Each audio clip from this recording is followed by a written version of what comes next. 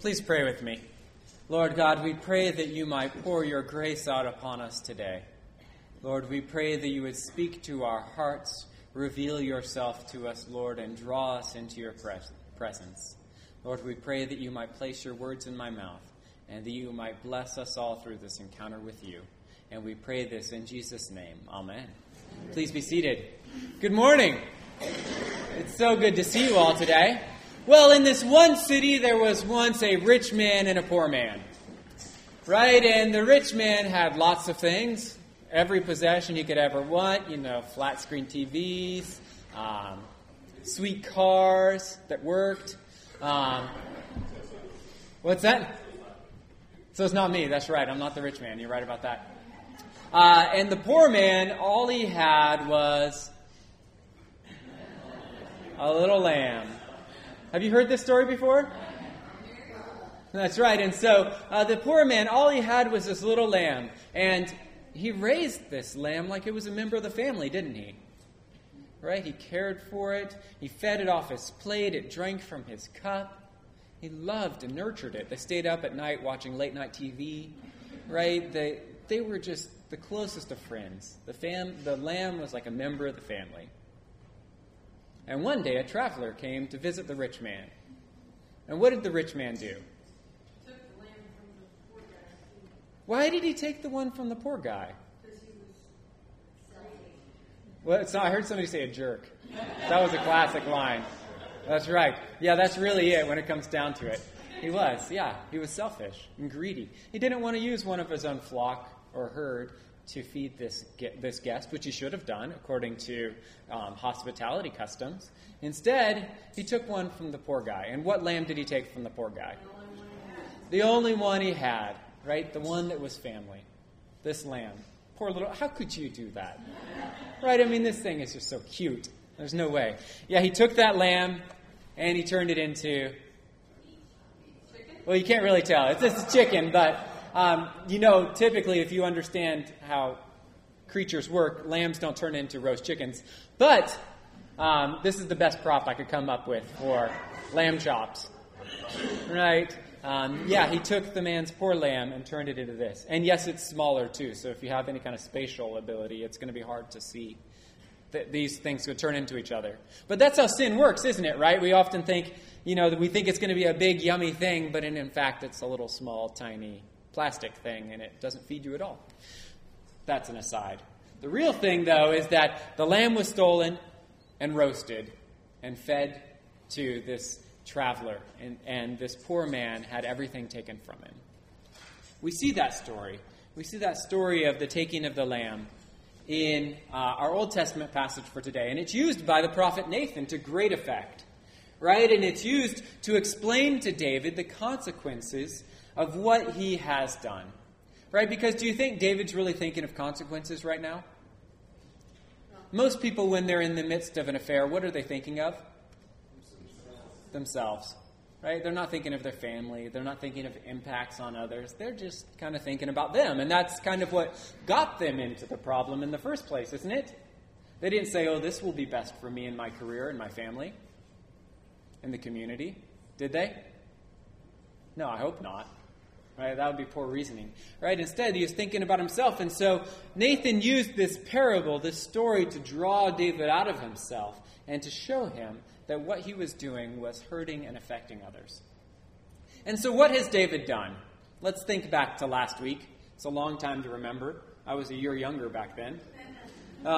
And so last week, what were we talking about? The passage began with, it was the season where who goes out to war? Do you remember that? Kings go out to war. And David is what position in Israel? The king. And where is he not? At war, right? His soldiers have all gone off and David has stayed home and he is bored. Right? Something has gone wrong. He's not doing what he's supposed to do in leading his army. Instead, he stayed at home. And so he's doing what any king at home will do, and he takes a nap, right, in the afternoon. And he wakes up from his nap and he goes to the window, and what does he see? Bathsheba. And what is she taking? A Bathsheba, that's right. It's easy to remember, right? This kind of Bathsheba thing. And so David has a choice at this point, right? He's done nothing wrong at this point, has he? Right? He's just kind of, whoa, there's a lady out there. And so what is David's option at this point? Walk away or be bad. Right? And which one does David do? The bad one, right? He continues to gaze at Bathsheba. And now he has a choice. He has another choice, can't he? He can stop at the gazing, can't he? But what does David choose to do? Continue on gazing and lust after her. And then that lust gets wheels. And he brings Bathsheba to himself. Right? He sends out his servants to bring her to him. And then what does he do? I'll cover up the microphone so we don't get it on the website, right? That's right. That's right. He knows her, right? David and Bathsheba have relations. He brings her to the palace, and she gets pregnant, right? And he has a choice at this point, doesn't he? David has several choices along the way. Have you noticed this? Right? And his choices are, he can admit his sin, right? Fess up and say, that is my child. And then try to make it right. You can't ever make it right, but he can at least admit it and try to seek a solution with Uriah and his wife so that they can move forward from this point. What's that? I don't think David was concerned in her opinions on the matter, is my guess. You're right. You're right. She is really treated like a possession. Right, just kind of move from person to person. You're absolutely right about that. It's terrible for her in so many ways. So he has a choice at this point, right? He can fess up or he can not. And what does he choose to do? Not. And so he's got these consequences for this action, right? Bathsheba's pregnant. Her husband is at war. And so what can he do? He brings the husband back, hoping that he can cover over her pregnancy. That's right. Because if the husband comes home and goes home to his wife, he can say, what? It's his. It wasn't me. He came back and slept with his wife. But what does Uriah not do? Right, he never goes home. Because Uriah has this incredible sense of honor and duty. Right, he's like, no way I could do that. My soldiers are out fighting a battle, and I'm here back in Jerusalem. There's no way I can go and do something that my fellow soldiers are not doing. I need to stay pure and focused on this battle. Right? It's this amazing juxtaposition of Uriah and David. The one who should have been at battle but wasn't, and then the one who was forcibly brought back but continues to stay there in heart. Okay, so what does David do then? That's right. So I can't cover up for it, so I might as well kill the guy. Right? I got no other options here as king. Right? So that's what he does. He has Uriah killed. Now, who is Uriah? The Hittite. That's right. And what does he mean to David? Apparently nothing. But what should he have meant to David? He's one of his soldiers. He should have meant everything to him. But Uriah is more than just one of David's soldiers. Uriah the Hittite is one of David's mighty men. Right? These were like the elite of the elite. These were 37 of hand-picked soldiers that had been with David, some of them since before he was even a king. Right? These are the people who had traveled with David before he had the authority of kingship, before he was in charge of Israel. These were people who had pledged their lives to defend David, and they had done it, even though it meant being outlaws for him. Uriah was one of these mighty men who had been with David from the beginning. So what should Uriah have meant to David? A lot. He had given up his life for David. And David here, with a flick of the wrist and a signature of the pen, writes his death notice and sends it with him back to the front lines. And Uriah is killed. Now, in our passage, that's all transpired. And David has taken Bathsheba as his wife. I don't see a whole lot of interaction between them on this negotiating, right? David's not like, do you want to marry me? I don't see that, the giving and exchanging of rings. Kind of just, he takes her back to the palace, right? And who's not happy with David? God is not. Why is God not happy with David? David has sinned and didn't admit it, and he keeps getting deeper and deeper in his sin, right? Anyone ever notice that? You keep digging the hole deeper, and you get further and further in there, and it seems harder and harder to get out. Yeah, so far David has blown almost a third of the commandments, the 10 Commandments, right? And so God sends Nathan to David with that simple story that I recounted earlier. Now, God is not mad with David only because of the commandments thing. God is also mad with David because David is reflecting poorly on the kingship of Israel. Right? Who was supposed to be the true king of Israel? This is going to take some thinking. Right? God was supposed to be the true king of Israel. Right? And so when Israel made a king earlier in Samuel, God said to the prophet Samuel, "They have not rejected you, Samuel. They have rejected me in making this king." Right? And so the king was taking that position of God. And so in that position, they should have been someone who was above reproach, who could point people to God and say, "Look at me, look at God, and worship him." Because God is the true object of our worship. He is the true king of Israel. But was David doing that? No, David was making a mockery of the kingship of Israel. I mean, we're only 2 kings into this kingship thing. Right? We had Saul, who was a wreck as well, and David, who's a wreck as well. Right? And neither of them have lived up to that. Neither of them have been the king that pointed to God. So Nathan gives him this story of the lamb. And how does David react to it? That's right, he wants to give him the steak, right? He says, not the steak like the steak, but like, he thinks that rich man who did that is terrible, that somebody could take another person's lamb. But what has David taken? Someone's wife and their life. Right. He's taken everything from this poor man Uriah, and he has taken everything from Bathsheba as well. And David is quick to mete out consequences, but Nathan comes back to him with the most awesome one-liner you'll see. Right? He says, "You are the man." Right? You are the man. And this is not the "you're the man" kind of thing, right? This is "you are that man." If there was like action movies in like the time of David, Arnold Schwarzenegger would have delivered this line, right? "You are the man." Right? You would have known that you were the one who the weight of the sin was falling upon. David was the one who had done wrong. He was the one who had trampled the poor.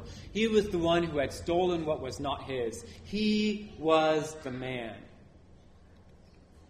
And how does David respond to this indictment against himself? "I have sinned." He responds with repentance. "I have sinned." It was during this time of conviction that David penned our psalm for today. Right? Psalm 51. Check it out when you get home from church. It's a beautiful psalm of repentance. Read the whole version, though, so open up your Bible and read it in there. David might have repented, but there were consequences for his action. Anyone ever notice that? Like, we might be right with God, but there still are effects. Right? You drive drunk and you have an accident. You might repent to God, but what has still happened? You still had the accident, right? It doesn't just go away suddenly. David had consequences. That child that Bathsheba and David had, or that she was pregnant with, it died. And what happened to David's family after this? That's right. It just spiraled out of control. His daughter Tamar was raped by one of his other sons. That's a bad one, right? And then that son who raped his daughter was killed by another son. Are things going well at this point?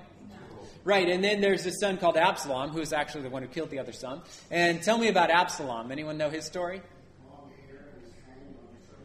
Yeah, he gets his head caught in the crotch of a tree as he's riding by. But what was he doing at that point? Why was he running?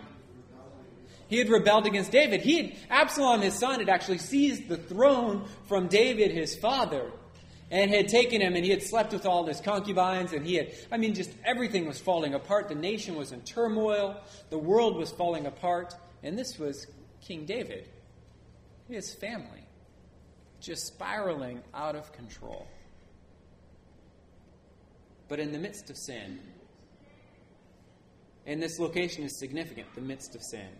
It's in the midst of it, not after a person gets their life together, but in the midst of sin, right in the middle of it, God offers a thing called grace. And grace is present here in the Old Testament and in the New. Grace is God's unmerited favor given to us. He gives us gifts. He gave David gifts when he deserved them least, and he redeems what is broken. So while David and Bathsheba's first child died, anyone happen to know who their second child was? Solomon. And what happened to Solomon? Or what was the good things of Solomon's life? King. Wise. Built the temple. This is the child of this relationship of a woman who was taken from her husband murdered. And yet from them, their second child becomes the one who that Davidic kingship passes on. He is the one who builds that place of worship for the Lord. That is redemption. That is what God does. He takes what's broken, what is messed up, what should never be redeemed, what in our world we would just write off. He takes those things and he makes them a blessing. That's the way God works. Now, what David did is completely reprehensible, right? Bless you. And we might look down on his adultery, and we might look down on his murdering, and think that we're way above all that, right? We have a tendency to do that, don't we? To say, I might be bad, but I'm not that bad, right? And that's okay. God's, I'm sure, satisfied with my level of badness when he looks at how bad they are. But the reality is that on some level, we're all guilty of Nathan's reproach. The finger is pointed at all of us, and we hear, you are that man, or you are that woman. You have that guilt upon your shoulders. We all, like David, crave things that are not ours. Or we lust in our hearts. Or we think ill of others. Or we want to get other people out of the way so that we can have glory. Whatever it happens to be. We all suffer from these challenges, this sin in our life. And our guilt is upon us. But while we sit in condemnation, there is another lamb that is spoken of in the Bible. This lamb as well was sacrificed by powerful men. But this lamb's sacrifice brought us forgiveness of sins and eternal life. If you find yourself today sitting in guilt and condemnation, look to the Lamb of God, Jesus Christ, and offer your sins up to him and be forgiven. That is the hope we have in our Lord, that he is the Lamb who has taken away the sins of the world, and he offers us hope for a new day. He offers us redemption of our life. He offers healing to the brokenness, and he offers us another day. Let us pray. Lord God, we pray that you might fill us with your hope. We pray that your grace would fall upon us anew, Lord God. Help us to confess our brokenness to you, to admit to you the ways that we fall far short of your glory, Lord God. And we pray that you would forgive us, that you would bring us back into relationship with you, and that you would fill us with such hope and peace and reconciliation, Lord God, that we would go out into this world as transformed people, feeling renewed, feeling burdens lifted off of our shoulders. Lord, and we pray that you would fill our mouths, Lord, with your words of hope for this world, that others might hear of your goodness through us and might come to know you as well. And we pray this in Jesus' name. Amen.